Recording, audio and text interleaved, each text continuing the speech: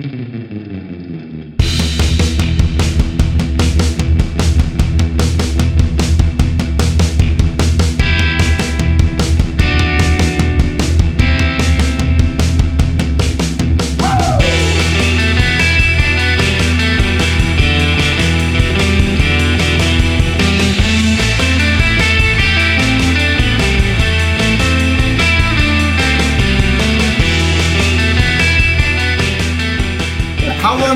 been told this before by my family. Did anybody get the joke? No, this is poorly constructed. Yes. I had a couple of better ones earlier. You did. And welcome to the Down and Front Podcast. How's it going, everybody? Hey. So normally when I say, how's it going, everybody, I get like a really positive sort of response. You've never gotten positive. We are constantly overdoing the positive responses. I'm just not sure why everyone's here. And so thank you for coming out and hanging out with us so much. We're super excited. We're going to be talking about Wonder Woman by Patty Jenkins, one of the latest installments of the DC Universe. Before we get into the nitty-gritty for everything, I would love to say happy birthday, Down in Front Podcast.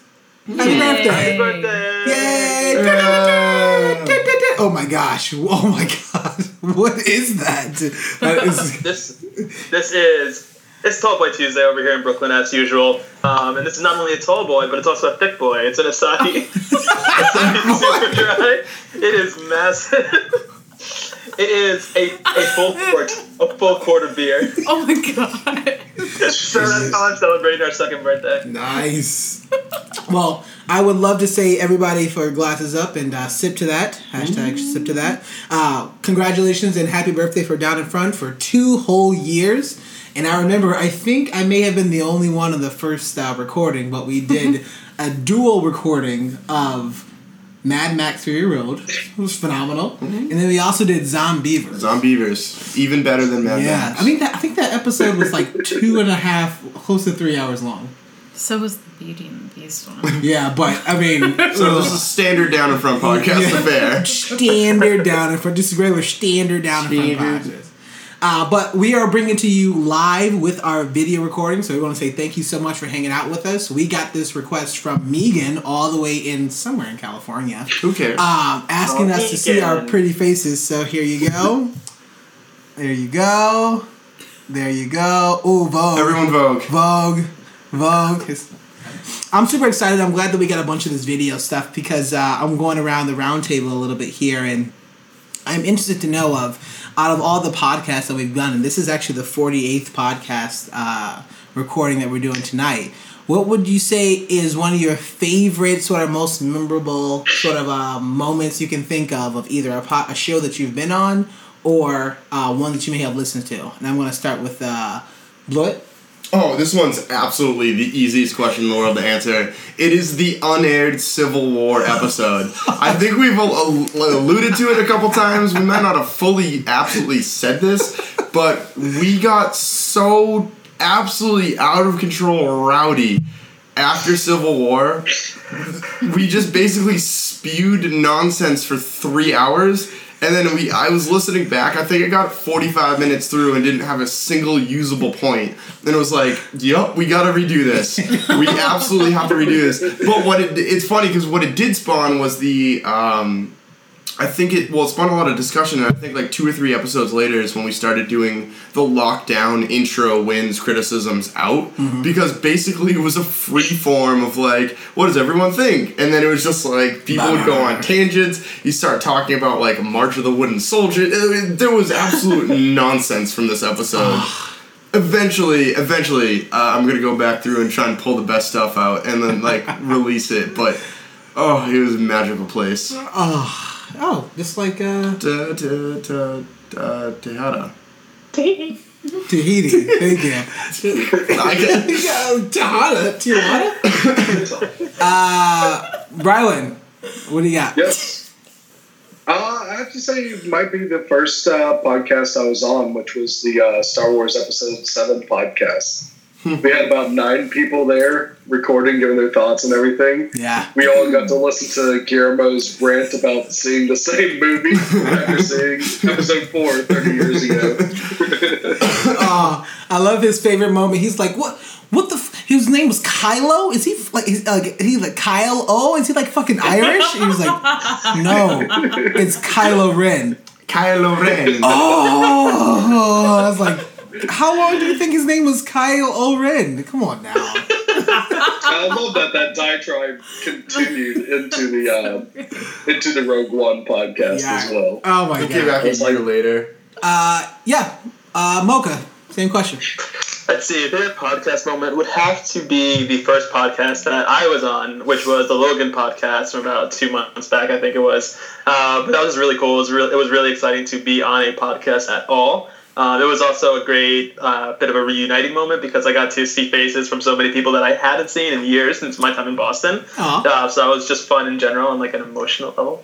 But also, it was my first time talking to people about like Marvel. That wanted to hear me say things. Usually I just go up to strangers or friends of mine that tolerate it, and I just start talking about how great, these films are. But this time I had an audience that wanted to be there. So that was a huge win for me. Sir, I work here at the cash register. Yeah, you don't have a choice. I'm going to tell you. I'd love to see a video of you just going up randomly in Times Square and asking people like quiz questions or something. I can ask like quiz questions to the guys that are dressed in those really shitty Marvel costumes about their characters. Can you tell me about the choice that you made in order to go back and save her? What about Batroc the Leaper? How'd you like that battle? But yeah, no, that's definitely a highlight memory for me. So nice, thanks so much. That was a good episode too. We had a good group, a good crew there, and we also have you as our one. I would say one of the better looking guests, and now actual member of the podcast. So thank you so much. Thank you. Brian, don't be jealous. You have the voice. All right, so give someone the face. But we all know who's the best looking. So there you go. Caroline, what do you think is what would you say? Nice segue. Yeah, I know, right? Your best moment or a podcast or a recording. I also want to say it was my first one, which was Beauty and the Beast, and that was when I realized that, like, I knew that I could be opinionated about things, but I was really, really surprised by how defensive I got about Josh Gad, who I really have no like sentimental attachment to, but I enjoyed having a back and forth with you, even if it was a bit aggressive. I think you lost, but it's okay. I don't think so. We can agree not to agree. Mike was there, so he could probably. Mentally was. So also, I think we were all like really silly, drunk, and it was really fun. It's been a wild 2 years. Yeah, for sure. I've only known these guys for 4 months. I would say one of my favorite ones was just like the source material of what we're talking about, and I think we recorded. We would do the mid-season recap and then the finale recap of Game of Thrones. Ooh. And this is an episode that I recently reposted, but after the Hodor episode for Game of Thrones, I think everybody was like... Really got drunk a lot for this one. Oh, no. That was Battle of the Bastards. I actually fell asleep and don't quite remember that recording. So yeah, that was crazy. Recording? Yeah, I was the host. I think. If you go back and listen to that one, I was pretty quiet the entire time. I think my other one. So I think the Game of Thrones one was probably my favorite. But at the same time, during those episodes, I think we were already each about 12 to 15 beers in watching the episode, and then we're like, oh, we're gonna record after. Not a good idea. Gosh. Definitely not a good idea. They came out better than they should have. Yeah. It's like remarkable. Yeah. If anybody would know, it's like, how much do they drink? Too many shandies. That's how much. But I think my other favorite one is I think we were like literally huddled up in Jesse's old apartment, and we were all sitting in a circle. and it was Mike's Blewett's first recording. Oh, We did Ant-Man was hilarious. Yeah, that was a lot of fun because that was another one that we did like same day because we literally just had watched a movie, came back and recorded like on the spot, and I just think there was like a radiator going in the back, and it was like just tons of shit that was happening all around. But it still came out to be like actually one of the more popular episodes we do have, and I think top 5 of the Marvel films out. So I thought it was pretty. We kept on opening and closing the window because we're like, sound quality. I'm dying. Sound quality. So hot. Yeah, I mean that was super fun. But I would say thanks so much, and I would say cheers to everybody for a Down in Front podcast. Mm-hmm. And Happy birthday! Happy birthday! For a couple more. And Feliz cumpleaños. we don't speak Spanish here. Tanjo Biomedeto. Baxter. Baxter. That's right. Yeah.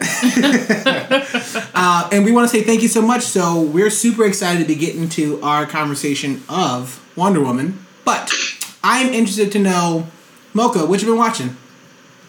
So I have been watching some anime lately, and I recently started a show called My Hero Academia, which is pretty dope. I've heard a lot of good things about it. I've kind of fallen out of the whole shonen manga scene, like fighting anime scene.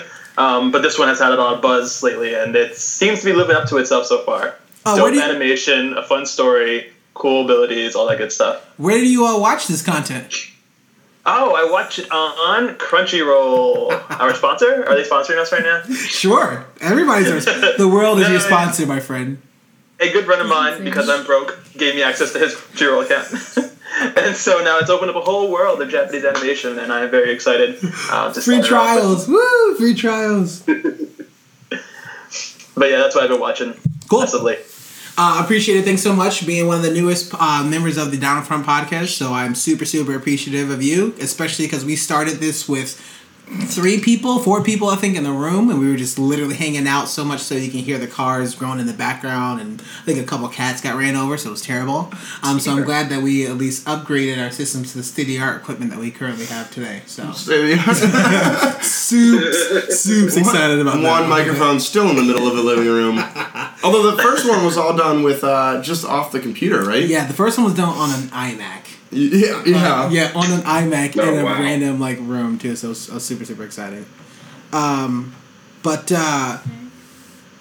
Rylan, Yes. I'm so glad to be seeing your beautiful face right now. Oh, thank you. Yeah. What you been watching? What you been sipping on? What you sipping on? Right now, I'm finishing up my birthday haul of the Sam Adams special brews I got from the Sam Adams Brewery. Happy. And I'm drinking the Stony Brook Red. So it's a nice Belgian-style red with a hint of tart fruit and toasted oak character. Reds are some of my favorite beers, and this is probably the best Sam Adams flavor out there. So Ooh. I saved the best for last. Nice.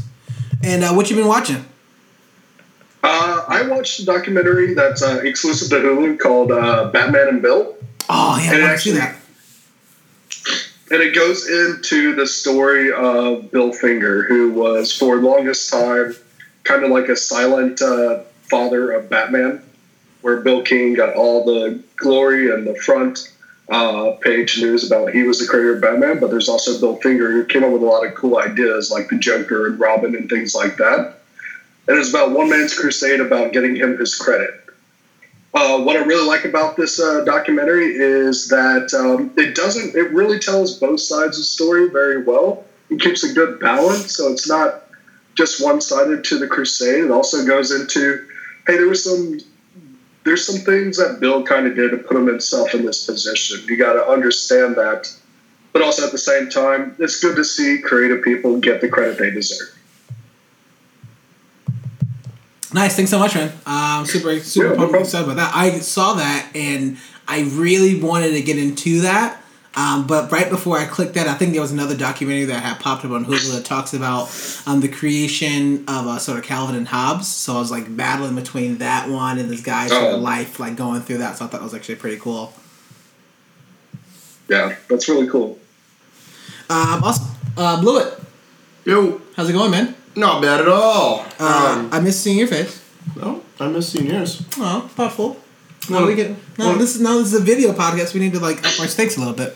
Yeah, got it. One of the reasons you haven't seen me is I went to a bachelor party over this weekend where we did a brewery tour one day, and I drank more craft beer than I think I've ever had in my entire life.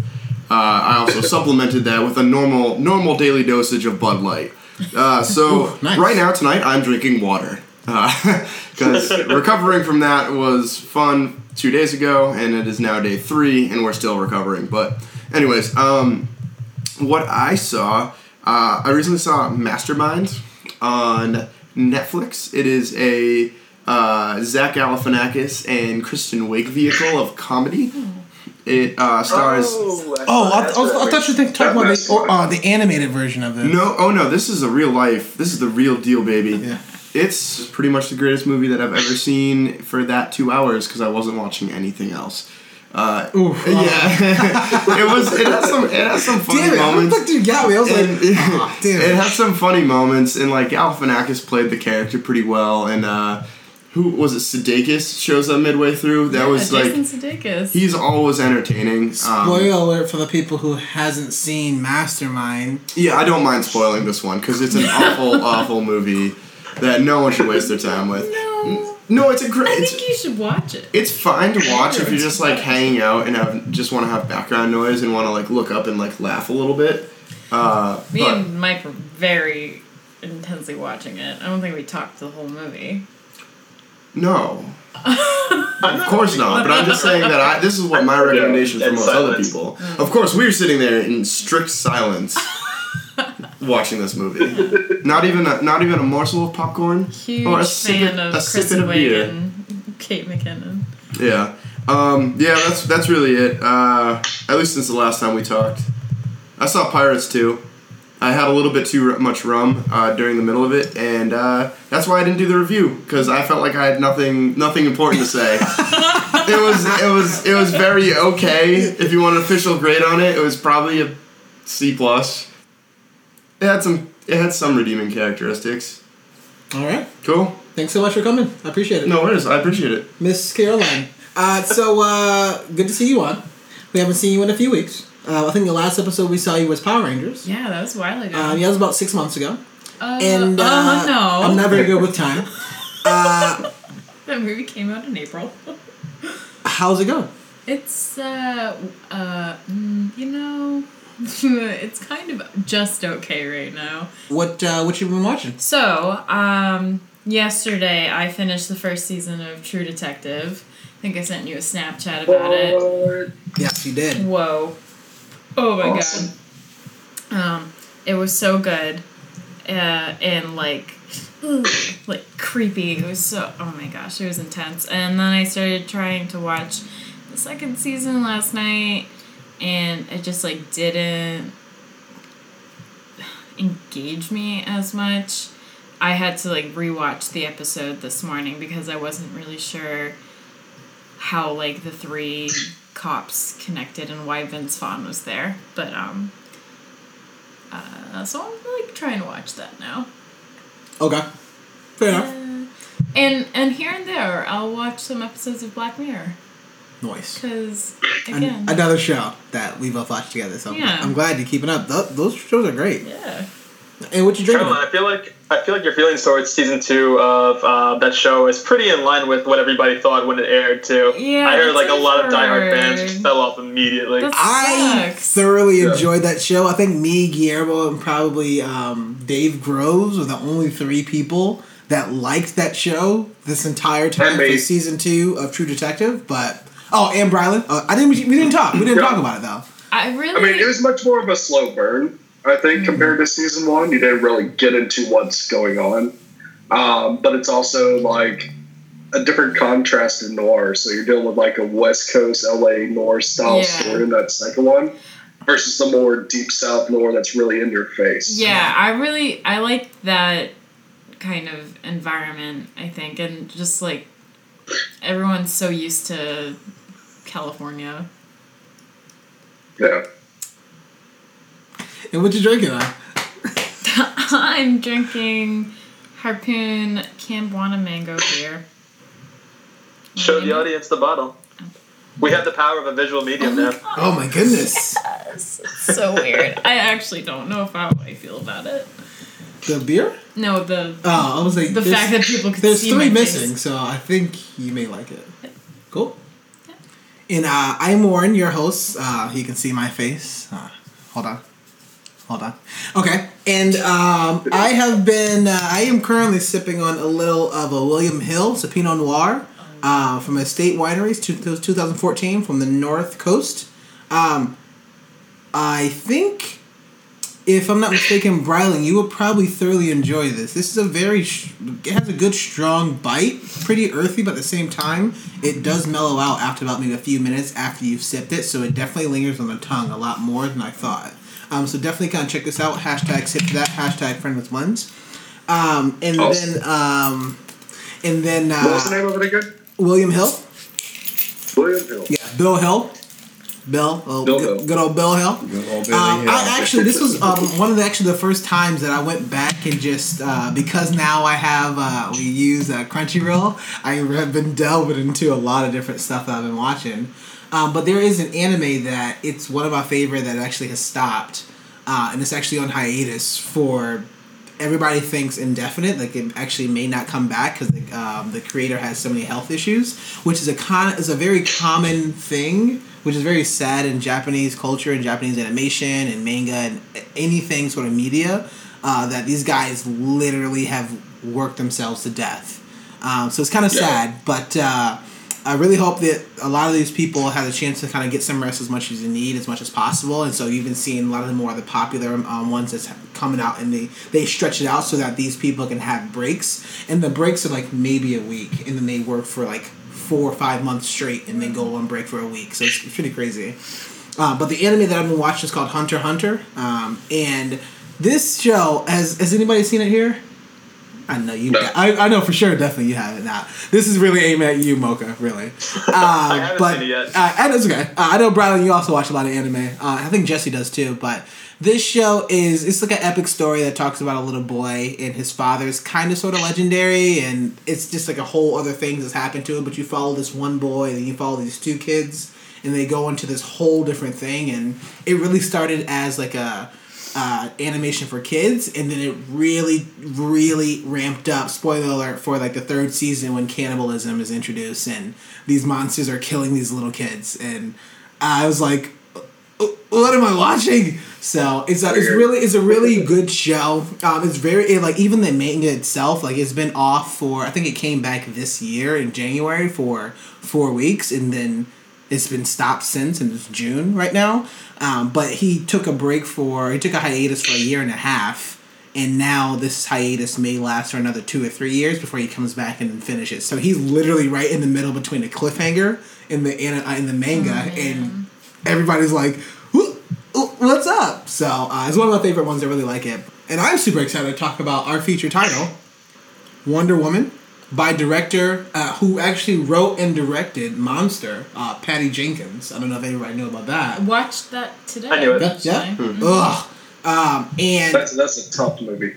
I mean, I'm super excited to kind of really get into the nitty gritty. I also don't want to really focus on, like, we all know, at least for now, that DC has not been doing too well with Batman vs Superman, not Batman, but like whatever movies you can think of they coming out with, and we've like it's kind of a still sour taste in our mouth of Suicide Squad, which I believe is their last one. So kind of Academy Award winning Suicide Squad. Oh no! Yeah, first Academy, Marvel 0. I mean, it's fair. It was a fun movie. Oh, no, we're stopping. Okay, We're stopping. alright. It's somehow on topic with what we're about to talk about, but we should still cut it there. We're not talking about that. But I'm super excited. Let's start getting to like some of these things that we really enjoyed and liked about the movie. I'm super glad that we actually have somebody who, because if you can always clearly see here that normally we're a bunch of dudes having a podcast that talks about a lot of dude things. So I'm going to start with Caroline here that talks about some of the wins of why you enjoyed, if you enjoyed the movie, and things that just kind of, some things that are actually lingering of, you know, this is awesome. This really speaks to me in X, Y, and Z. So talk to me about Wonder Woman. Okay, I got a couple things. I really loved that Robin Wright was in the movie, who plays Princess Buttercup in The Princess Bride. It was really cool. I as I was like reading about Wonder Woman like yesterday and today, it was really cool to see like that there was some post online that said like 2 of my favorite princesses became generals, and it was Princess Buttercup to Antiope. thank you. Antiope. Yep. And then Princess Leia to General, which, whoa. I was like, that's like really cool, and like that's... Well, it's going to be a year of the ladies, really. Wonder Woman, Seriously. and then Rey looks, all in 30 seconds, pretty What? cool. No spoilers. That's what he's talking about. We're not talking about Star Wars. Anyway. Continue, madame. Okay, so like even just the first like scene with when we're watching the Amazons fighting and seeing like little Diana, like how pumped she is, like she just was like fearless, and that's just how she was like the whole film. She like just she didn't really change, which I thought was great. She stayed like true to herself, and like she had some pretty good values. Like when they were in No Man's Land, everyone was like, what are you doing? Like you need to like duck and cover, and she was just focused on like the tiny battles, like saving civilians, which is like things that people, I think, I mean, I'm not in the military, but like probably don't always think of when they're like they have one goal in mind, like one mission. So I liked how like compassionate she was and how realistic she made it seem to go forth with her compassion, because she wasn't just like, but the innocent people, what will we do? She was like, no, fuck this, like the innocent people, we're gonna go save them and help them. And I was like with Steve for a little bit, like, no, like what are you doing? Focus on like just getting to the front lines. But I mean, like, you gotta trust Wonder Woman because she knows what she's doing, and she was right. Like, you gotta like have empathy. Yeah, even for the fact that the name of that part was No Man's Land, and it was just easy enough to be like, well, she's a woman. Well, so, yeah, she's exactly. gonna do what she's gonna do. Well, that was historically Yeah. accurate. I also like how trust was earned over the movie. Chris Pine's character didn't automatically just be like, oh, she's this crazy Amazon warrior. It kind of built up to that until you got to that moment in No Man's Land, and they're like, no, we gotta go help her. Let's go. I mean, even talking about that No Man's Land, just to hop on that point here, I really also felt that there's a lot to be said of, hey, somebody's going to tell me that I'm not going to do something, or somebody's going to tell me that this little thing's not going to matter, and she really made it seem like, don't tell me what I can and can't do, because everything matters. Yeah. So let me go ahead and do what I know what's right. And I think that was a pretty powerful, you see it a lot of different acts, and I'll talk about it a little bit later, but I think that was super powerful to see as a message. I want to like touch on that a little bit. Like, there were a couple times where she was definitely like, you can't tell me what to do, and I was afraid that it was gonna come across like a whiny teenager kind of thing, but she was definitely just like, no, like, not like I'm gonna do whatever I want, but she's like, this is the right thing to do, and this is what we should do. Yeah, it was like all of those moments where she railed against the men around her telling her what to do were all driven by logic and compassion, not just like personal selfish desire.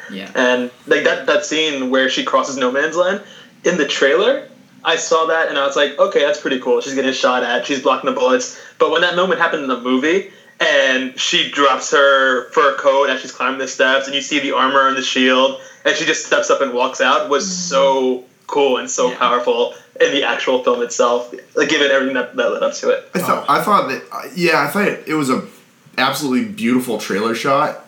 and then you're right, it somehow didn't lose. It's one of those rare things that you saw in a trailer. It got you amped for a movie a year ahead of time, and then you saw it in the movie, and you're like, oh, I'm still as amped as when I first saw that scene. Well, that's another thing that I would say that would be like one of the only reasons why you can show me a scene, you can show me a teaser and show me something in a particular trailer without giving me context. Mm-hmm. Because just like Mocha was talking about, like, okay, literally what's happening, or she is blocking bullets as she's running. Cool, I mean, that looks like a great scene. But now you throw it into the movie and you throw me some context of she's blocking bullets, everybody's telling her not to do it because she's trying to save a place that everybody else has already written off.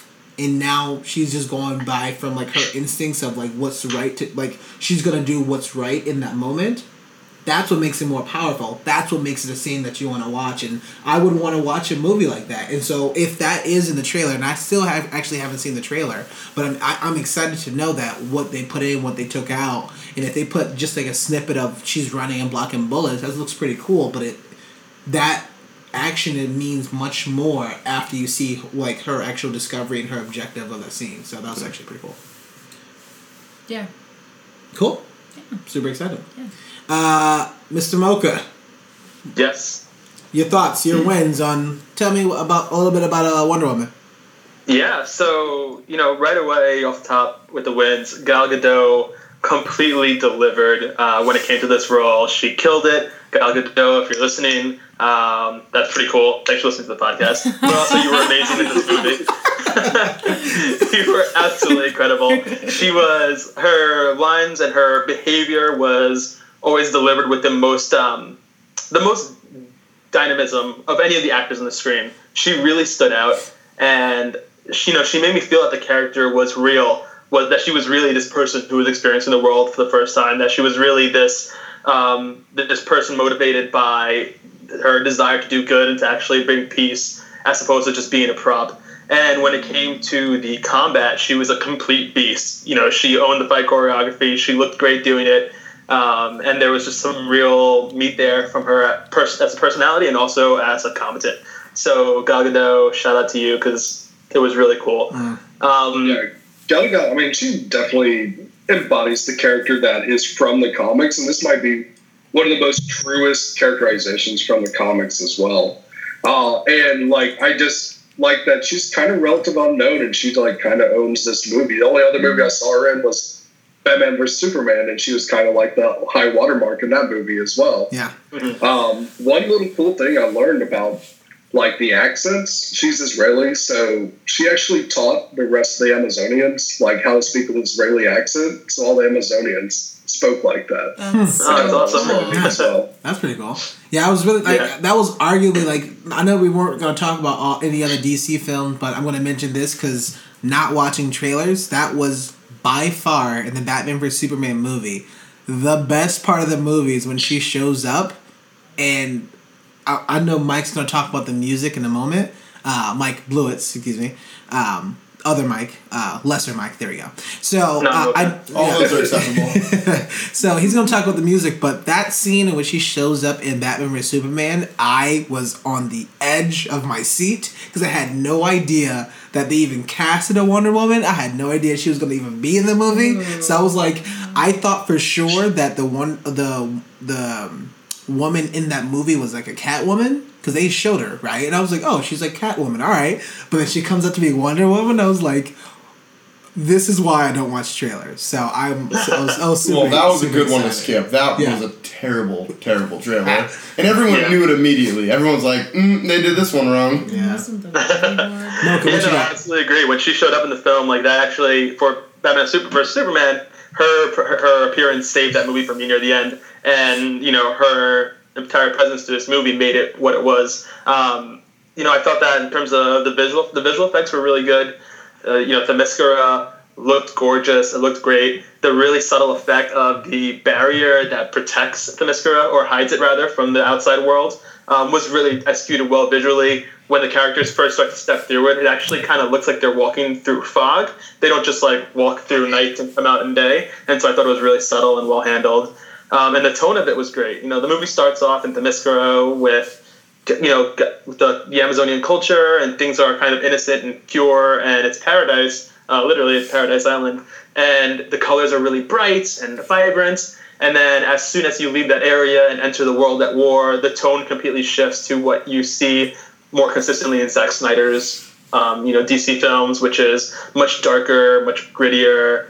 And I felt like the tone helped the story's narrative move along, but it also made it really in line with the rest of the films that Zack Snyder did, which is great from a far out perspective, because this is all supposed to be part of the DC extended universe. And it's all part of the tapestry that they're weaving to get towards the Justice League. So I was glad to see that cohesion there. Yeah. Again, the action was really cool in general. And I really appreciated the way they approached Wonder Woman's character. Diana it was very clear that she was experiencing a world that she had not been a part of before and didn't know a lot about. So there was a lot of confusion and misunderstanding on her part, but at no point was she fearful.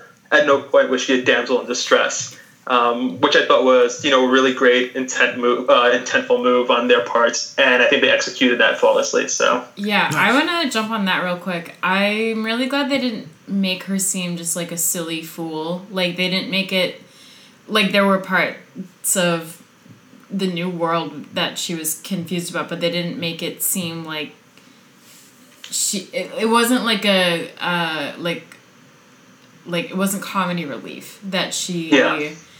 Didn't understand what was going on, because she just figured it out so quickly, because she was just and also the other stuff was all very practical, like her trying on all the dresses and having, it wasn't that she didn't understand because she didn't understand what fashion was, but she really was just yeah, this isn't practical because I can't high kick in it, get me a new one. Right. So I think I like how they drove it was practical idiocy.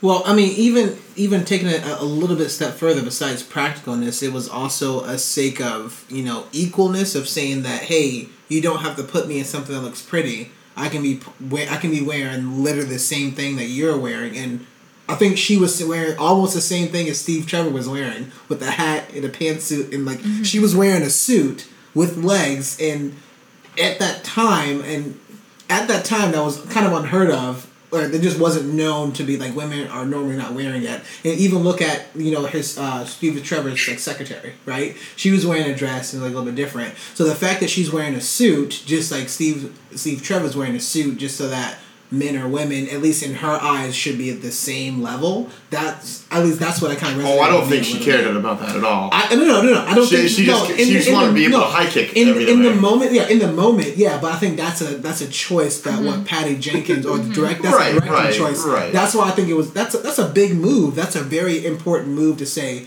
You could have put her in a dress. Yes, that's very true. You could have put her in her outfit, which is a shorts or a skirt.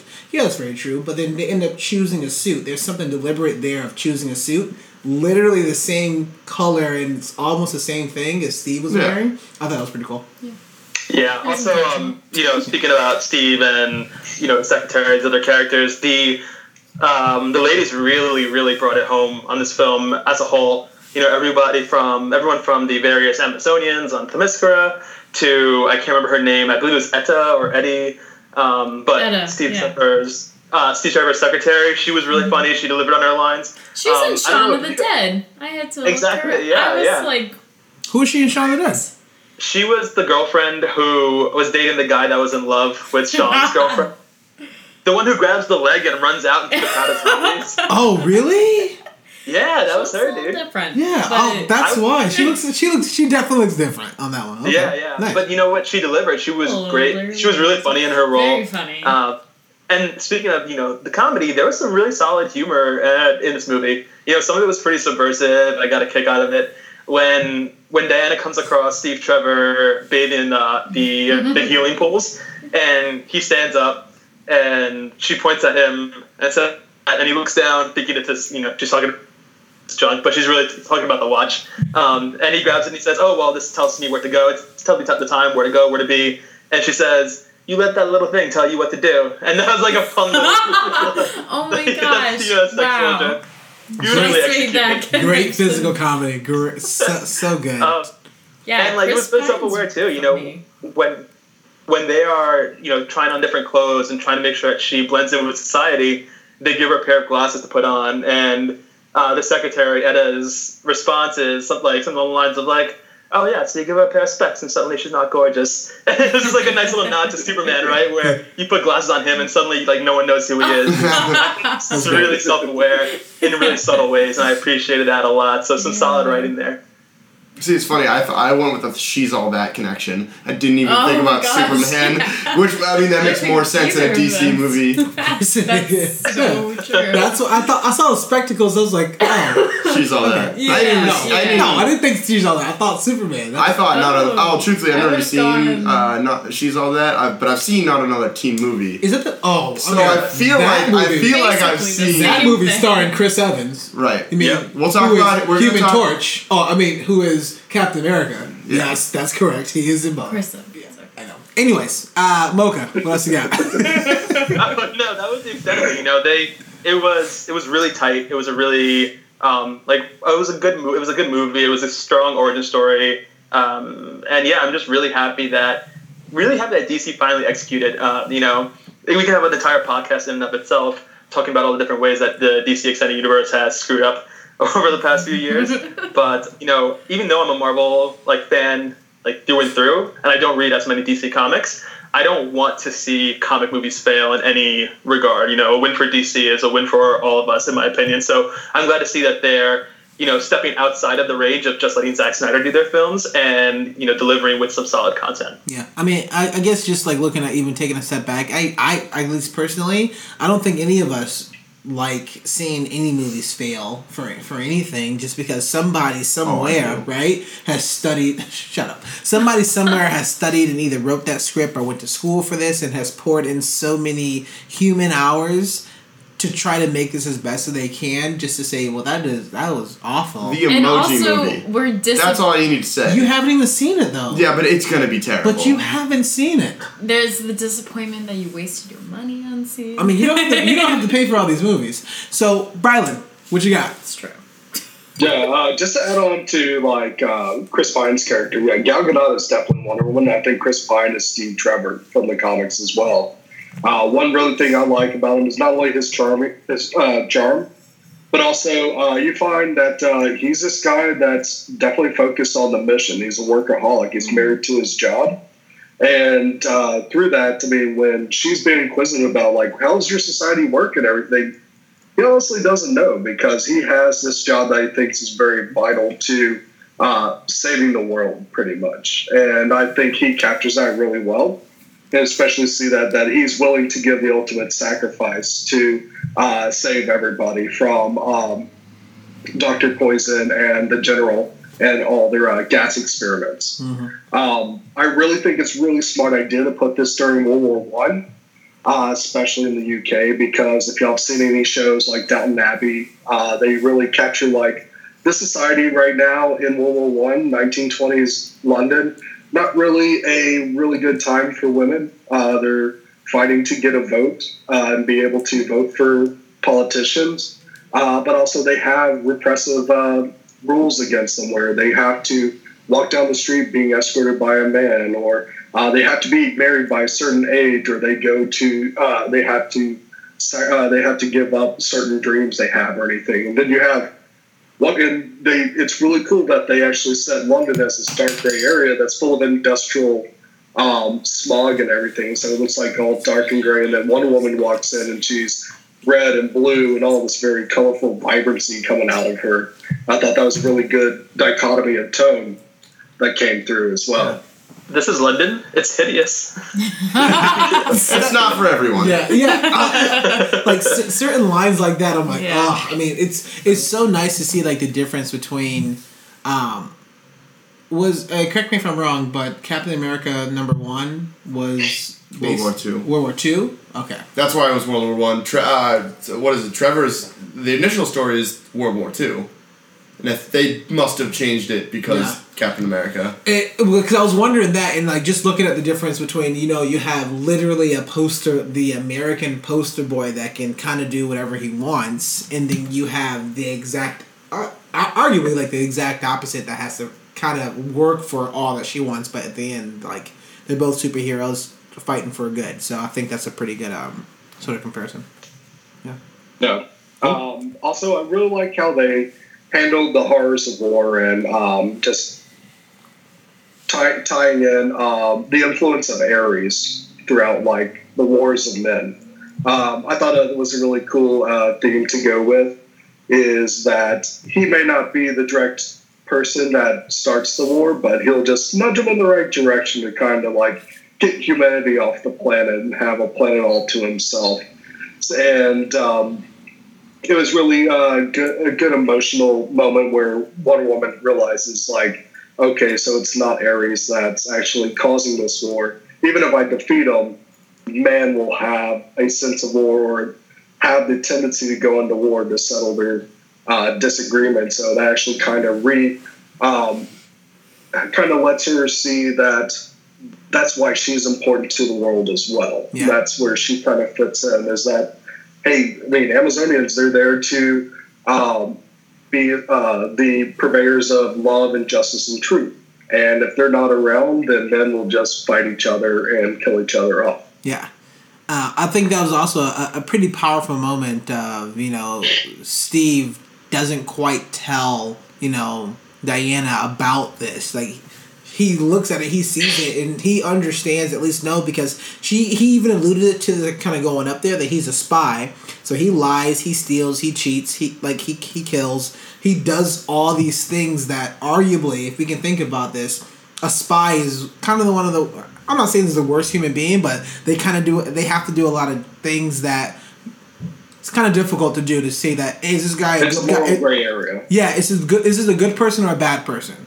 And it's like kind of like black and white, and so he's really kind of about that particular sort of case, and he really let her learn on her own, and I really like that fact of, well, you're not gonna quite get it. You think that it's only based on one person, and once you kill this one person, it's all gonna stop, but it's not. Like, now that the Ares and that sort of deceit and that sin, that it's already there, because that's people. There's some good people and there's some bad people in the world, and now you have to kind of live with that, and arguably you have to learn that on your own. That's a good point. Because he never really said to her, like, you don't get it, you're wrong. Yeah. And that was really good. Like, you're right. Like, he did let her figure it out on her own, and he was like, kind of just suggested a different way of thinking.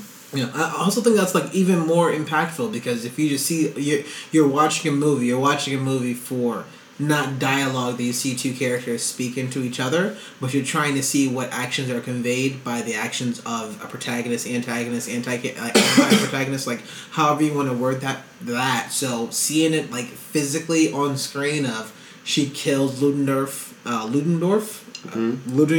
Yeah. Oh, sorry. Oh, Professor Lupin. Yeah. No. That's Ares. Oh, right. But so she kills him, and she looks up, and she's like, "Oh, it's over." Oh, and then she has a moment of, like, realization a little bit. She has a bit of a turn in herself of, wait, you know nothing, Gal Gadot, sort of moment, and nothing. Oh, okay. Yeah.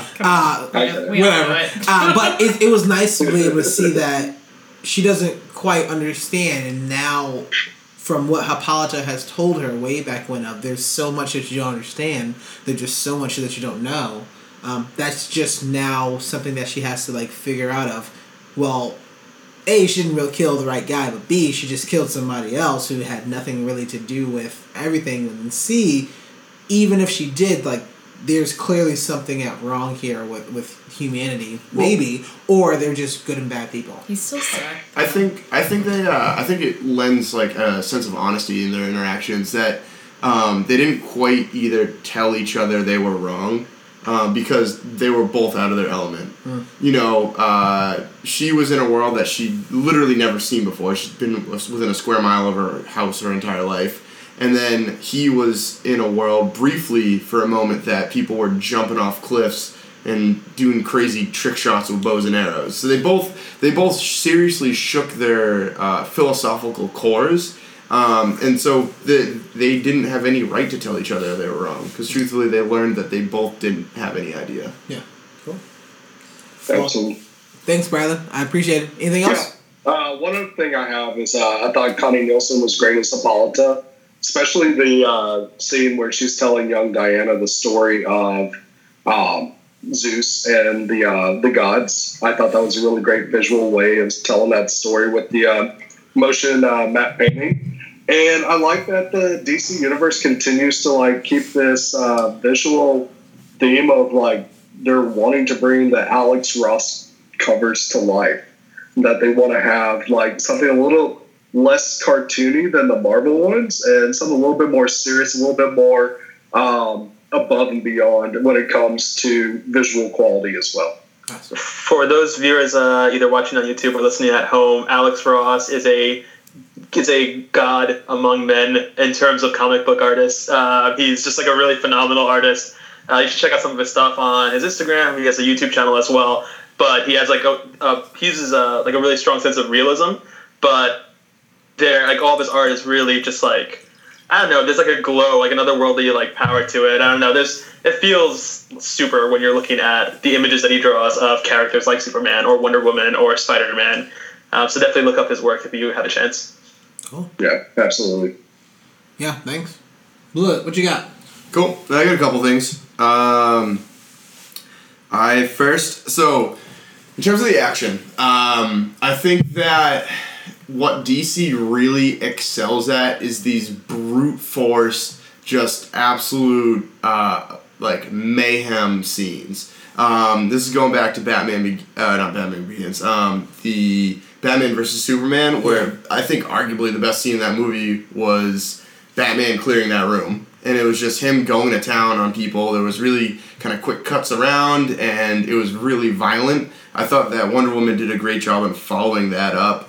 I really liked how they built into her cutting loose. Like, at first I was like, oh my god, like, they're cutting very quick like they did in Iron Fist. It's like making Gal Gadot look like she can't fight. It also makes it look like they didn't have the CGI budget to CGI her to fight.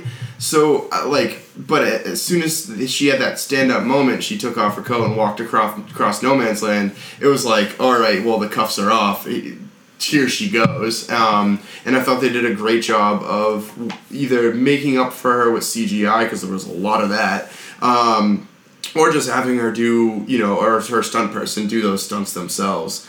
I thought, we had to talk about the trench climb.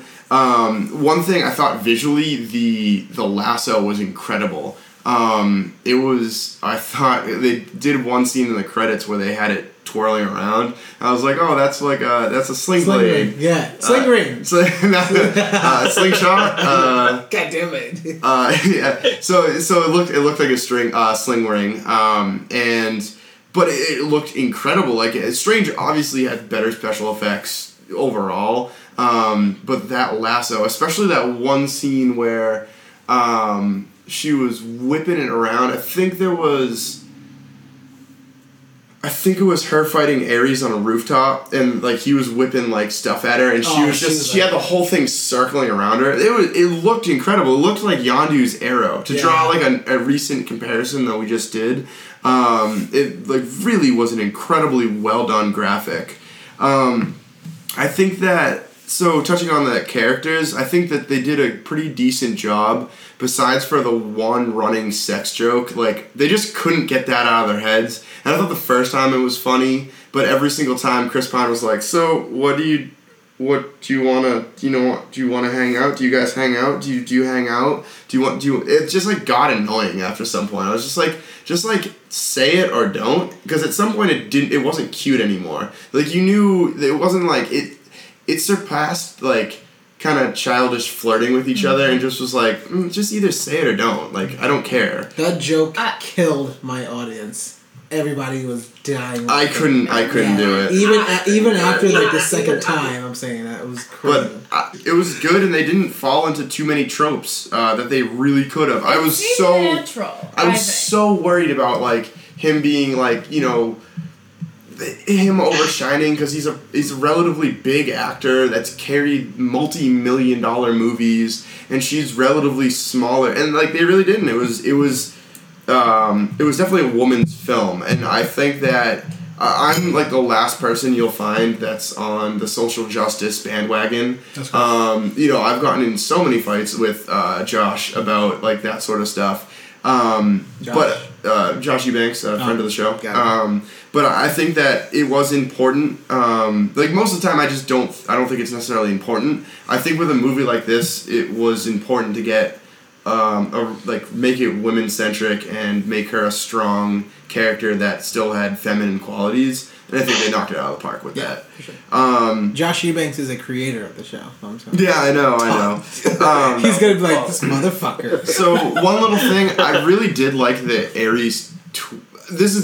I'll get to this later, but I really liked the Ares twist. I was convinced it was going to be Chris Pine's character the whole time.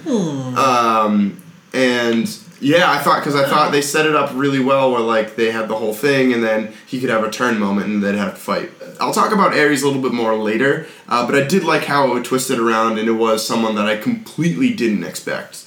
The two last things, color scheme was amazing. We touched upon this earlier, but there was one shot that we didn't talk about that after it was done, it had the old iCloud login screen for the skyline, and then it went down to the level and it had like, you know, the ground level, and you had really gray, burnt out ground, and then notice that? Oh yeah, they're all Apple. I was wondering. Yeah, I noticed it because of that. You had what's her face? Diana was right in the middle in her bright red, and I felt like it was the way they did the color scale was really remarkable in this movie. And then the last thing that I'd like to talk about is that might have been the best superhero score I've ever heard in my entire life. Absolutely.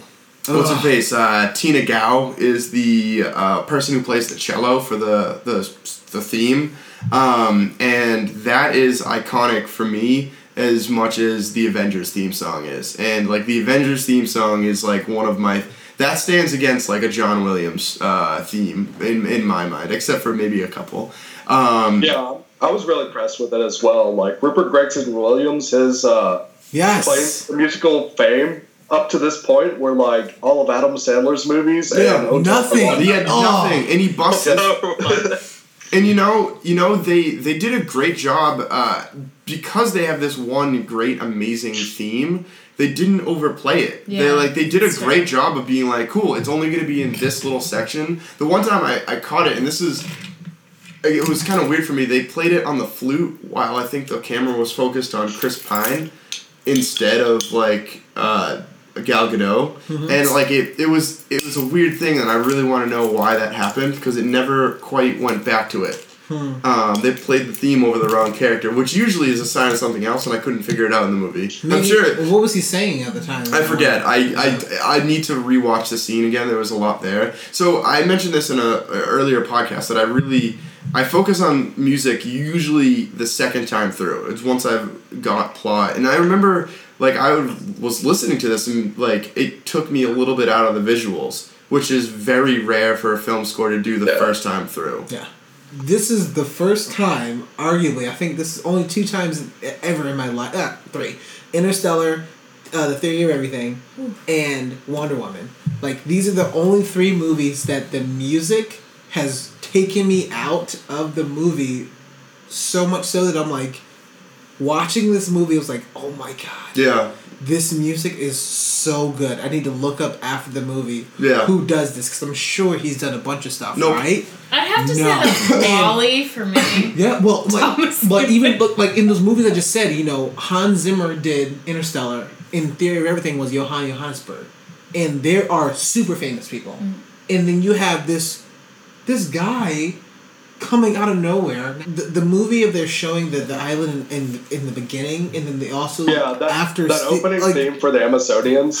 Yeah, it was reminiscent of one of my favorite scores of all time, which is Basil Polidoris's Conan the Barbarian theme. Kind of got the same thematic elements, like a proud warrior race is about to get their world turned upside down. That's good. And I felt that same thing that I feel in the opening of Conan when you see the sword being forged and everything. I thought it was amazing. Cool. No, that was it for me for wins. Going into my wins. I'm probably maybe one of the biggest fanboys of this movie. So much so that when somebody asks me about the movie, clearly they haven't seen it, I'm like, you should watch the movie and talk to me later. Giving them complete deadpan. I enjoy this movie thoroughly throughout. I think literally almost just about every point of this movie, even to the point where the first thing that I think that kind of came to mind was they were doing something a bit different, and it wasn't as over the done as not Matrix #1. I mean, that movie's almost perfect, practically perfect, but 2 and 3 was kind of trash. But I felt like in Matrix 1, they really introduced that 360 view of like the slow motion and everything's going back. But seeing like the fight choreography and it's like part CG, part choreography of these women are riding horses first of all, it's difficult to ride a horse. Second of all, not only is it difficult to tell me that you're going to go and fall off a horse in a way that you can still like grab like you can grab like a shield on the ground or a bow and arrow and still shoot that and get boom headshots all the time. Like, come on. That's why it's important to do squats. Those thigh muscles, man. I know, right? Also, here's a shout out to Mocha of when they were coming down the mountain. And they go jump off the mountain, shoot the actual bow and arrow in the rock, and then swing over. Everything comes back to Attack on Titan. Yeah, I know. I mean, come on. Come on. So there's an anime that we watch. I'm not going to bore anybody. Anyways, so that was for sure a sign. I was like, that's pretty badass so that they can actually propel themselves for that. So I would say the choreography, the fighting, the sword fighting, Wonder Woman using her lasso Wonder Woman using her lasso not only for a sense of, I'm going to capture somebody, and that's it. But for her, when she was fighting after the scene of the No Man's Land, and she's using the lasso just to kick everyone's ass in that scene, I was on the edge of my seat. I'm like, I have never seen, like you said, like Yondu's arrow. I've never seen this before. In this realm, in this DC, I need more of this. I'm super excited about that. So pumped. Gal Gadot is such a badass. I will call her goddamn Gal Gadot. Something like that. I'll work on that. It needs to be workshopped. Love the score. I know we talked about that. I don't want to necessarily kind of talk too much on Bluett's point just because it was super, super interesting. I just feel like the majority of the stuff that I already loved about this movie had been said already, and that's why I kind of want to be last, because I know everybody can probably like put it into a better sentence than I am, but the fact that they had a chance to kind of cast a wide net and talk about a lot of things of whether it's somebody's, I want to do right for the world. Like, my goal is to do right for the world, for humankind, and I need to be protecting humankind as much as possible. But that's also saying that there's a time in which I don't know everything, so I need to maybe slow down. And I do like the fact that, they really kind of focused on more equality instead of, like, just pro and con sort of thing. Okay. Awesome. I'm excited to talk about some things that people felt like it didn't work, because I know that we may be at ends here on some things. So, again, I'm going to start with Caroline. What's some criticisms you have of the Wonder Woman? Alright. So, like, their little paradise island was supposedly so, like, hidden that no man could find it. Why was it so easy for Chris Pine to fly through the barrier and for the Germans to also just be like, oh, yep, let's do it. Let's fuck shit up.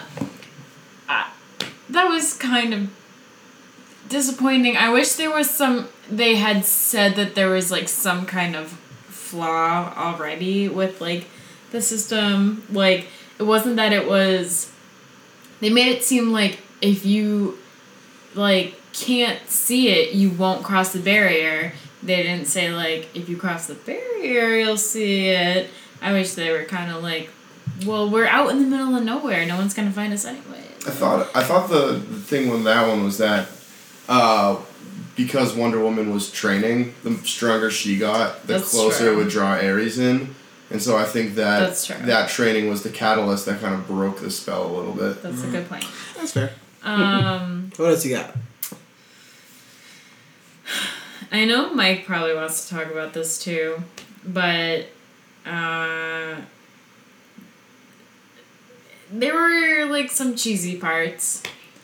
Go ahead. Like, You say this one. I won't say the. I got enough else. Okay.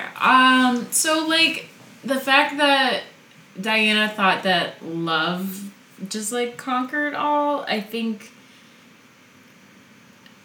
don't think love is the right word to describe it. I want to go with like empathy and compassion, because the way she was using that example was like her talking about her love for Steve, I think. And after he like did the right thing and like got rid of all of these weapons, she was like, that's because we're in love, or maybe because that was the love he had for others. But I felt like it was kind of too romanticized. And I think that I just want to go with like empathy and compassion. It was also just a bad line. It was just it was like really cheesy. Even if she was like, but the power of empathy and compassion, it's like, oh, it's like, oh. Yeah. I mean, I It's think tough to bring that over, and that's actually true to who that character is and what the Amazonians are. Yeah. And it's kind of like when people hear love, they're not going to think of like compassionate love. They're going to think about kissy love. Right, exactly. And that's kind of, I think that's how it came out because of Steve. Steve, you know, I don't pulling know. his stunt. Yeah, and having that romantic part with Steve, that's what you think she alludes to. Yeah, and I, like, because I don't mind the fact that they, like, had a love scene. I think that was, like, really great and natural, but like I said earlier, like, I don't love interests in these types of movies, because, like, you have so much other shit to focus on, but I don't know, it kind of made it seem like it was because of Steve that she was saying that. Yeah.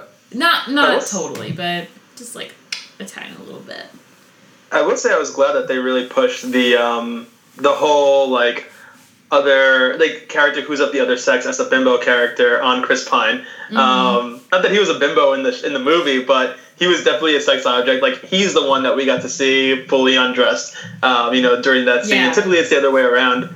Where the female character. A great example of this is Star Trek Into Darkness, where you have this completely and utterly unnecessary scene where the main female love interest is shown in just her underwear for a fraction of a second, just to have it be the case. So I was glad they flipped that around. And then, I'm glad they flipped that around in that scenario. Blue, what you got? Cool. So going back about 2 minutes on that whole love moment, I thought the monologuing at the end was like very bad. Yeah. Like it was, you got all these crazy graphics and this nice action, and then you just go and ruin it by telling and not showing. And there's a lot of words that were just completely unnecessary. Speaking of just like kind of pieces of the film, I thought it was like bad storyboarding. They showed the picture and present day. They're like, oh, here's the person that you got left off with in the last movie. And then they immediately went back in time. And then instead of getting a montage of her growing up, you immediately got another story that was going back in time to yet another place. And you it was ambiguous on like where you were in the storyline. Personally, if I do what I think we did for Iron Fist and offer suggestions, just started off clean narration. It could have been the mom just talking about the storyline in total. What you could do is you could just kind of go through it from that point on, pretty much tell, besides a couple other criticisms, the same film, and then at the end you could have her reflecting on the film. Because it also... It's to Captain America. Captain America starts in the present day, ties you into the present day, and then sends you back into the past, and then ends up in the present day. Like, you just didn't need that. It confused on where you were. It also made it made the impact of this film less impactful. That's a bad English sentence. Correct. But it kind of like, you know that what you're watching in the end doesn't matter because it gets you to this point. And because we all know that there's going to be a big bad in Justice League, and we also all know that Justice League is coming, it's like, well, whatever happens in this movie cannot be nearly as bad as what we're about to see. Yeah. The other thing, in terms of like playing with the audience, is I thought the Ares thing was dumb. I thought that like the whole like man has evil in them at all, that's a cop-out, like completely a cop-out. I thought like, yeah, him being responsible for all the wars was also dumb, because as an audience member, I know what happens in 10 to 15 years. I know World War II breaks out, so I know that the end result of this movie, killing Ares, will have literally no effect on the world. And I think I go back and forth, because I kind of look at like Dr. Poison was terribly underused, and she would have been a cool big villain that you could also have had a big showdown with her that could have made an impact of like, hey, the gas was never fully exploded. But you literally didn't fight the god of war for humanity's sake in the third sequential movie that you've done. Yeah. You know, the stakes were a little bit off for me. You can't, in a movie that you know the ending. It's like if the Titanic featured aliens. We all know that the iceberg is going to sink the Titanic, so what are the aliens doing in the middle of this movie? Like, maybe it was the acid, right? Like, the acid corroded away the bottom. No, alright, get out of here. So when you said alien, you didn't say xenomorphs. Yeah. Let's make it Right, distinct. so... What I have against that is that what they did is kind of apt to Greek mythology. So, like having the Cinnamon, like unleashed by Pandora's box, kind of goes along with those same Greek mythology elements. And even though they don't refer to that, that's kind of what's going on here. And Ares is kind of hiding in the shadows, is kind of how he works. He sees himself as a god of order when he's a god of war and chaos. And I still thought it was really neat to see him kind of be that causality to a point, but also try to play off. But he's that. not. He like admits There's a really that he wants to say, I have good intentions for the planet. For that, Ares isn't the root cause, because we have World War II later, we have the Korean War, we have Vietnam, we have the issues that we've been having in the Middle East, and then all of a sudden Darkseid rolls around. I think it was just still really important to show the difference between fighting Ares versus men fighting each other, because one is very fantastical and over the top, the other is very sad and brutal and in your face as well. Yeah, that's fair. I wonder why they chose that character, though, to be Ares. I guess we kind of briefly touched on that, but it's a twist. The twist. Yeah. That character, the actor. No, the character. Okay. Like, it's fine with Professor. Have the guy that's pushing for peace to be the god of war. I think it's really interesting. Yeah, he's subverting himself. But like, how convenient was it that Diana goes with Steve and Steve goes to his what was it, Commander General, Lieutenant, whatever, higher power. Like, that just seems so, like... Because it's a movie and it has to work. So, I think that Wonder Woman really exemplifies on how badly DC missed the mark in starting their universe. I think that Wonder Woman had an absolute great dichotomy between, like, lighthearted and fun and, like, kind of heavier. I think that they should have started it with a little bit more lighthearted, get people more into it. My personal favorite for this, based on what we've seen from Justice League, Aquaman. I would have loved to start with a B-lister there. I think you could have gone into Superman and developed that character, and then had that kind of segue through Wonder Woman into Justice League. I think that Mocha wanted to speak a little bit more kind of on that segue process, so I'm going to let you take over for me from there. I did want to speak a little bit more about it. You said a lot of it. I'm going to let you finish. Well, thank you so much for that lovely intro, Mike Blewett. But yeah, so in terms of criticisms, before we talk about, the overarching, or how this works in the larger picture of the Justice League, I just want to talk about the movie itself. And one of the big criticisms I had is that at its core, bear in mind, I did enjoy this film, but at its core, it was a pretty average superhero movie.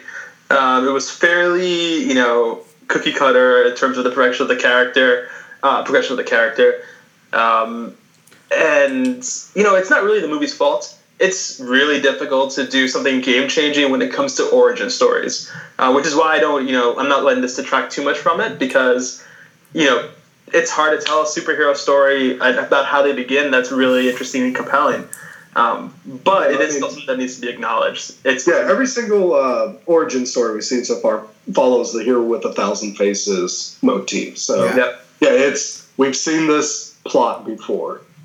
Yeah, and there's a reason for that. There's a reason why Joseph Campbell wrote that book, and why it's been so pervasive in so much of sci-fi, fantasy, superhero fiction. It's it feels right. It's a story that we understand as human beings, as people. But that still doesn't, that doesn't absolve this film of that mediocrity. That being said, I did enjoy the movie, but as far as outside the female characters, when we talk about dialogue, I actually felt like a lot of the dialogue for non-Diana characters was pretty weak and a little boring. I wasn't too excited with a lot of Chris Pine's dialogue, and maybe this is my fault for not being more intimately familiar with the canon of Steve Trevor, but I wasn't really there for the whole bumbling, want to do well but can't, but is torn in the moment sort of personality that he put forward. When he is standing on that watchtower with Wonder Woman and she's freaking out because she's realizing that maybe it's men that are evil, not just Germans influenced by Ares. It's like a solid 2 minutes of him just going and not being able to say anything. Awful. And maybe that's his character, maybe that's who he is, but it just it took me out of the moment. And I think that applied, maybe not even just non-Diana, but a lot of the male characters I felt like were just had weak dialogue. I didn't need them to be more present in the dialogue. I didn't feel like it wasn't like I needed them to have a more commanding presence. I just wanted the actual writing to be a bit more tight for them. I also felt that there were a few kind of strange directing and editing choices when it came to the film. Some of these are a little bit more subtle, and maybe, I just had too critical of an eye on it. But there was this really weird moment where when Diana is in the watchtower, she's facing Ares for the first time, and she realizes that this is a man I need to kill. The camera is behind her looking at Ares, and she goes and she reaches for her sword and realizes that it's still impaled through the guy on the roof. At that moment, the movie cuts to Chris Pine and his team doing a whole bunch of stuff, and then it cuts back, and it cuts back to the exact same scene, and she's just landing with the sword in her hand, and it was just really weird. That was super weird editing. So I think.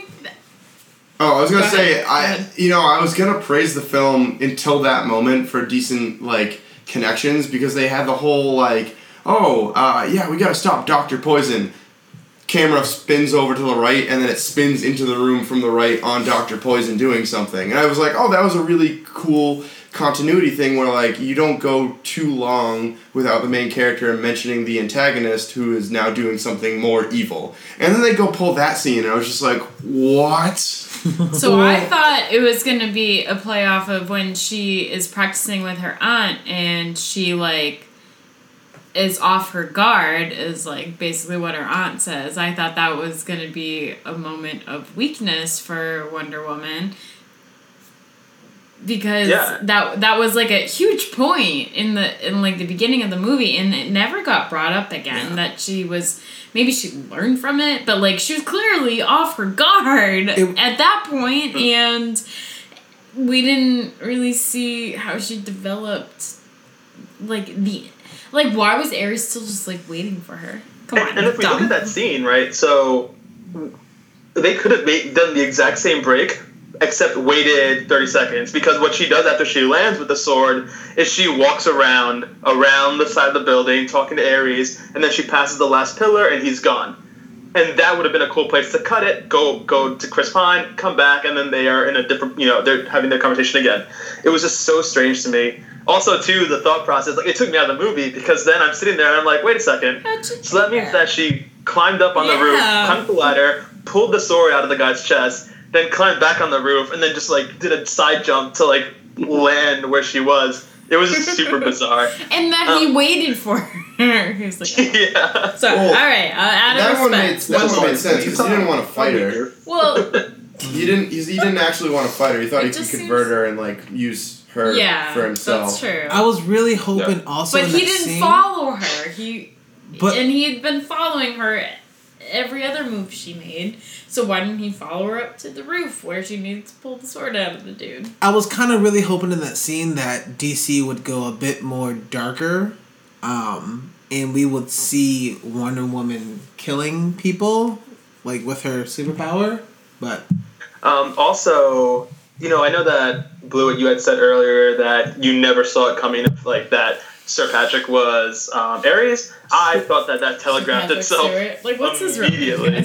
That's the character's name. Is it Patrick? Oh, yeah. Yeah, it is. It's not Sir Patrick Stewart, which is what I called you out for, because that's a real man. but no, I knew it immediately. That character's introduced, and he's in the middle of this boardroom, right? And this boardroom is filled with all these, generals that we're supposed to look at as weak and craven.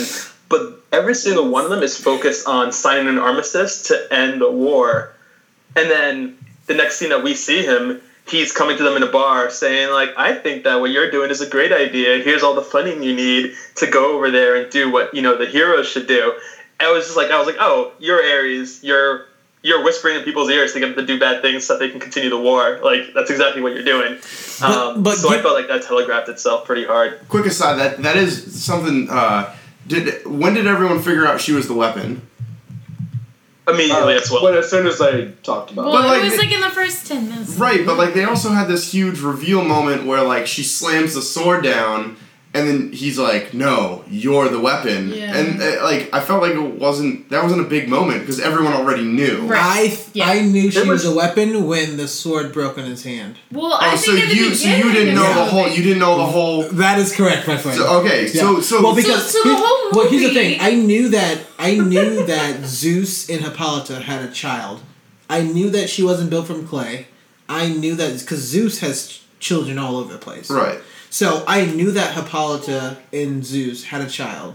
I knew that coming in also, and also was like, okay, well, it's something weird, and she kept saying that you don't know, you don't understand. Cool. I thought though there was like something else, and I didn't realize it was her. So I was like, what would there's you something, think it but I'm not sure. Because when she went off on the boat, like, the Amazonians were saying to Hippolyta, like, you didn't tell her, and she was like, Well, Right. I you thought. didn't tell her that her So- father's Zeus. Yes. I didn't. I Well, thought she didn't though tell her because that my thing was she was the- what sword is she using? So wait, time out. Pokemon? Because so this part doesn't matter. What I'd like to say is that we have 5 people that got it at different times, Yeah. and there wasn't one specific moment, and that is bad storytelling. Okay, Because if you're gonna that's review, fair. yeah, I don't care about all this. It's literally just like it's I don't care about you. specifically you, Warren. I care about the other 3 of you. I don't care about myself.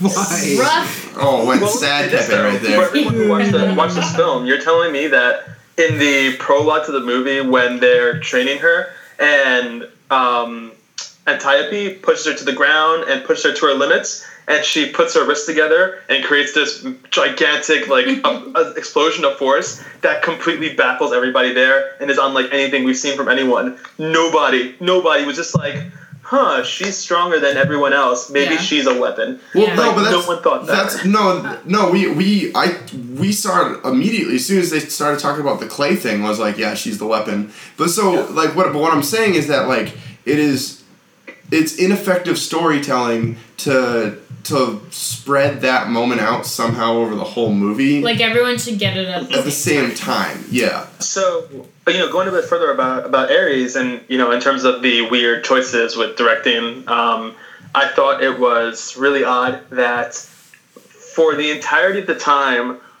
that Ares is revealed, from when Ares is revealed to be the god of war, he fights with these supernatural powers where it's essentially telekinesis. Like, he doesn't have to lift his hand to blow people away or to make things fall on, the opponent. And then as soon as as Wonder Woman has this realization where she goes, oh, I have superpowers too, then he decides to only fight with swords for the rest of the movie. It was just really inconsistent and weird, and it just, it struck me as odd. Like, why? He's a god. He knows he's a god. Yeah. Maybe you can had make it... the telekinesis powers from the beginning, or he was strictly fighting with weapons from the beginning? But yeah, show some consistency there. There was... Yeah. Unless you want to make the argument that he wanted to prove a point to her... But I don't know. I think that's weak and flimsy. It was just strange for me. It definitely looks a bit strange. I also thought, and Mike brought this up as well earlier, I think a couple people might have brought this up, but, the movie was just way too similar to Captain America, the first Avenger. And, when we got the very first Wonder Woman teaser, a couple years back, that was my immediate reaction. My gut reaction was, this is DC just kind of copying Marvel, as a Marvel fanboy, they often do.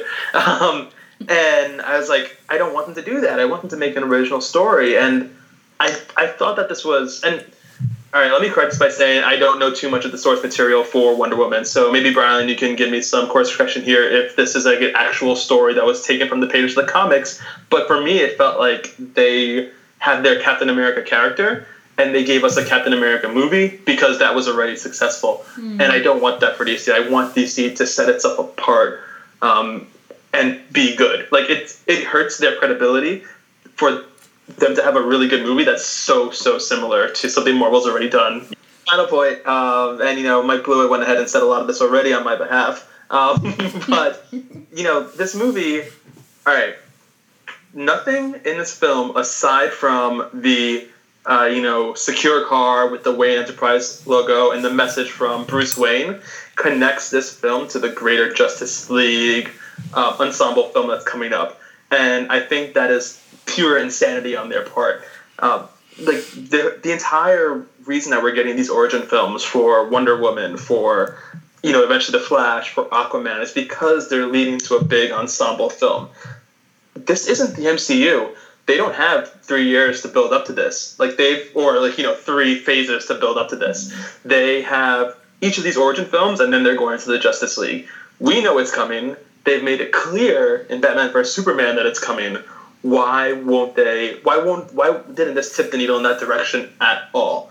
There wasn't a single extra scene, whether it be after the credits or just added to the end of the film that even remotely led towards that. All we got to see was that Bruce Wayne and Diana Prince are still friends after the credits roll in BVS. And I think that's a huge miss on their part.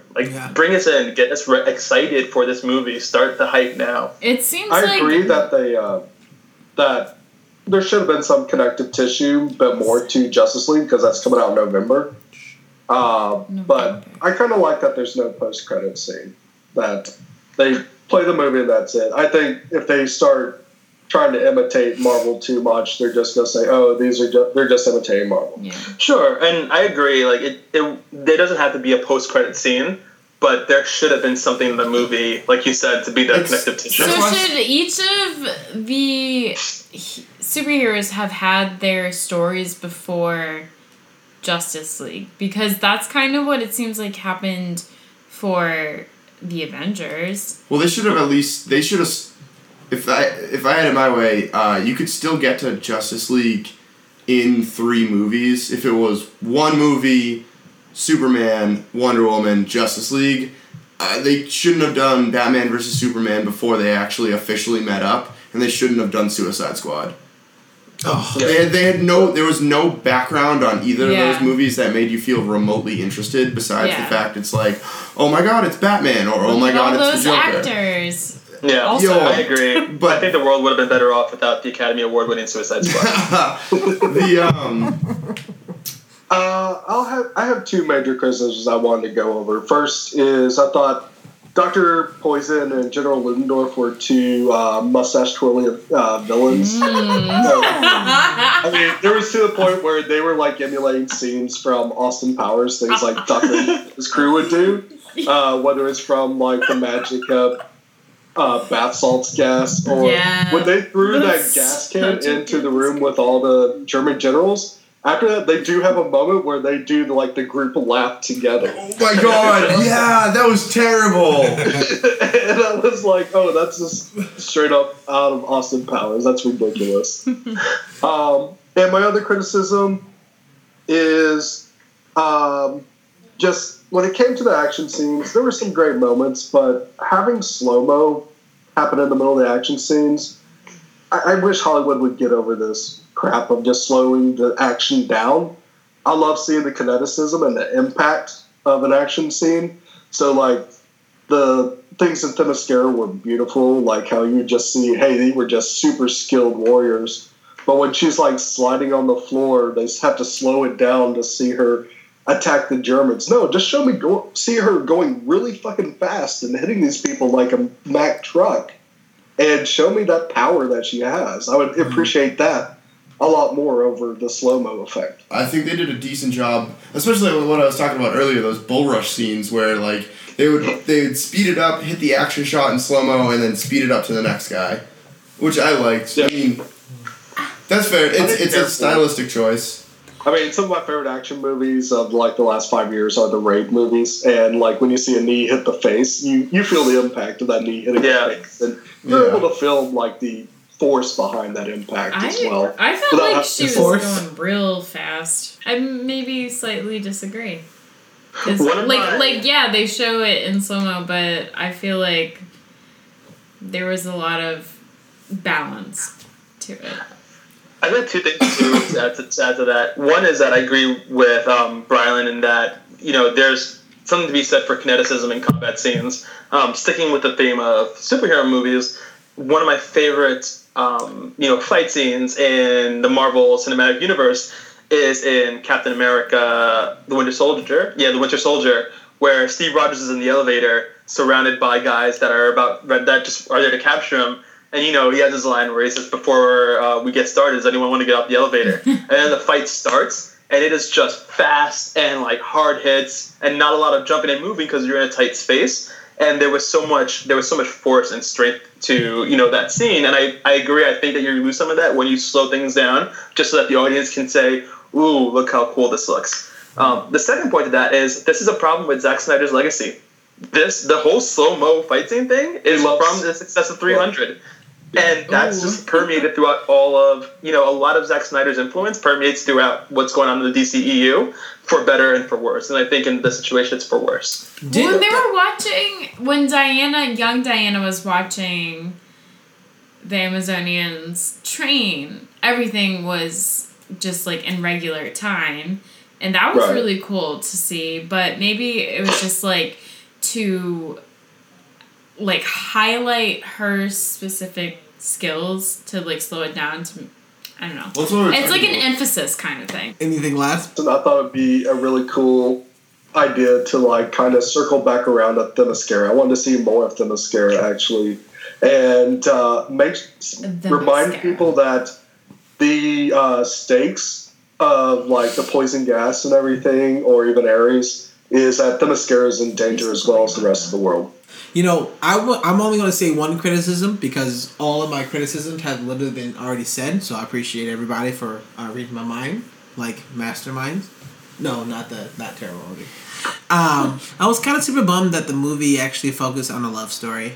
I was kind of hoping that it's more of, I understand Superman focused on a love story, but you're giving me a movie that's now is a heroine, like it's mainly based on a woman that is wonderful, right? Wonder Woman.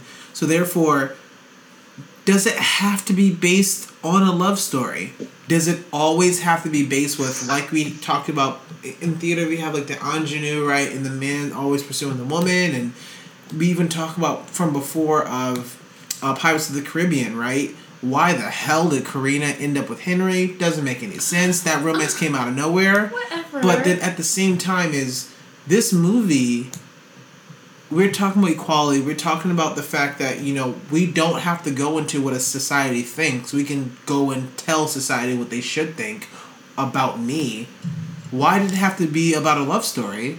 I get why. I get that it's more of the... I know. I get why, and I see that it's the fact that it's something to do with like the source material portion of it, but it upset me, and it was kind of a bummer, but I understand why they did it. So I guess something that was a little bit more impactful was the fact that you can have a friendship, like, you don't have to have like a romantic relationship. Like, you can have the dance, you can have all that stuff. I'm even surprised when the span of like 2-3 weeks that Diana even has the ability to kind of feel this deep of love. Yeah. I was hoping that they completely keep that scene that we have no idea what Steve Trevor actually says, and he goes up in the plane, he blows up, and that's it. Don't flash back to that scene and tell him the dialogue. I think as an audience, I think as an audience, we all knew what he was gonna say. Okay. But it'd be more impactful to tell me, like, cut the scene out with them sleeping together because leave it up to the audience. Yeah, leave it ambiguous, just for the sake of. I've got an interesting perspective on this really quick. I don't think that every movie needs a sex scene or love to be a meaningful and impactful movie. What I will say, though, is that, you know, this movie, at the end of the day, whether directly or indirectly, is about female empowerment. I think that's an important thing to take out of it, and I think that wasn't an intent on the part of the director and the creative team there. When we're introduced to Diana and she heads out into the world with Steve Trevor, she's not naive about what it is to, like, have sex or to experience, like, male and female connection. She's very knowledgeable. She has a practical knowledge. Yes. But she's not dumb and she's not oblivious. She read 12 volumes of whatever their Colonel's knowledge is. Cleopatra's, baiting techniques. But in that scene where we have her make that decision to take Steven to her bed, that's, like, she's making that decision. She wasn't seduced. This wasn't a scene where he had his arm up on the wall and he's speaking nice things to her and she's swooning. Made it together. She made a conscious decision to get to D, and that's more power to That's a hell of a move because they didn't say anything. That's a hell of a move to walk into a room with a girl that you just saw beat the hell out of an entire German town. You're like it's like if this doesn't go the way you think it's gonna go, you're gonna be in a world. Why can't the woman want the D? That's a controversial topic, and I don't. Yeah, you brought it up. So I get where you're coming from. More, it doesn't. There it is. Everyone knows she made that decision, and I think that it was another sign of the empowerment of her as being a person with her own agency. Yeah. And her own ability to make decisions. We're getting ready to wrap it up, and we're gonna finish a couple things tonight, but. Last things I would say is happy birthday to the Down Front Podcast, and I'm super interested to know of somebody rated this lower than everybody else, which I hate his guts, but it's fine. But Mike Blewett, what's your grade for this movie? So I give it a perfect. Nope. B+. It was definitely the best that the DCEU has done so far. I still thought it was pretty flawed. Flawed? Flawed, yeah. Flawed. I thought you said fun. I was like, wait, that doesn't make any sense. Definitely trending in the right direction, and honestly made me actually excited for Justice League. I was like, whatever, it's going to get slam-packed in between Thor and Star Wars this fall. Hashtag damn, Godot. I was down. It works that time. Caroline? I was also going to say B+. B+? Okay, why? Because these types of movies are not always my favorite, but it was really engaging, and I really liked the story, and it was relatable. And Doesn't sound like a B+, but okay. okay, well, that's how I feel. I don't Mocha. need to explain. Sexy Mocha, always looking great. Not better than Brylan though. So, but you're looking alright. I'll take it. That's the best compliment I've gotten all day. I will say that my final comments mimic Blewett's almost word for word. I think that this was a high watermark film for the DC Extended Universe, and if we were just looking at it within that bubble, I'd give it an A. However, I think as a film, it's pretty You average can't overall, shake despite your head to the leaps and bounds it's made. someone's- So I will give it a B+. I think you're wrong, but I still love you. Oh, well, thank you. I love y'all too. Not y'all, just me. Bradley, what you got? I'm going to give it an A. And I think if we look at it compared to other superhero origin movies, this is definitely in the upper echelon of origin movies. And you have a fantastic new actor in Gal Gadot, who I hope to see be the star of a lot more films. And I would say when it comes to DCEU, this is like a close second to The Magnificent Seven is Man of Steel, which I think is one of the best superhero films ever made. Oh my god. I saw that, and I can almost agree with you. I give this movie an A. Going off of Bradley's thing, there's one scene in The Man of Steel. Spoiler alert for the people who actually haven't seen Man of Steel. Kevin Costner dies. But that scene, that one scene in the movie was such a powerful scene because he sacrifices himself for.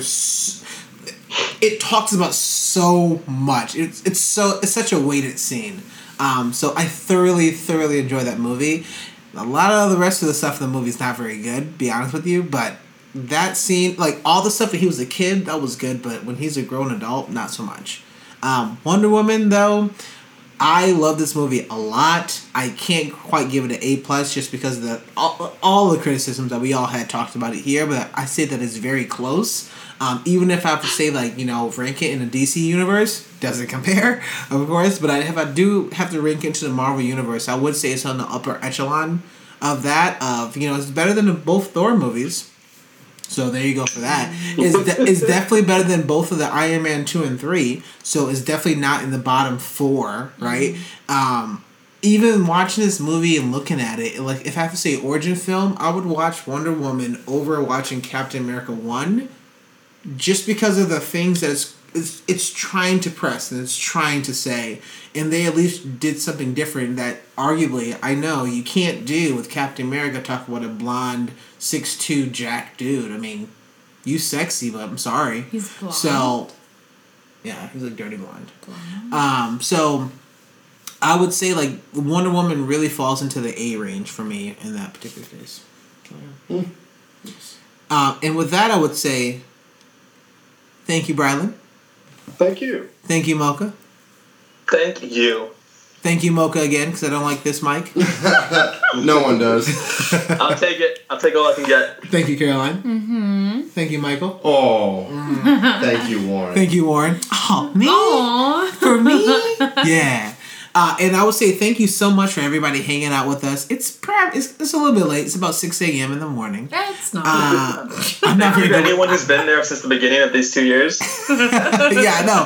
Thanks. Thank you to Ryan Dowd. Basically just Ryan Dowd. Thank you to Ryan Dowds. Thank you everybody for hanging out with us for 2 years, and I hope for it be another 2 years that we can review this podcast and how ridiculous it was.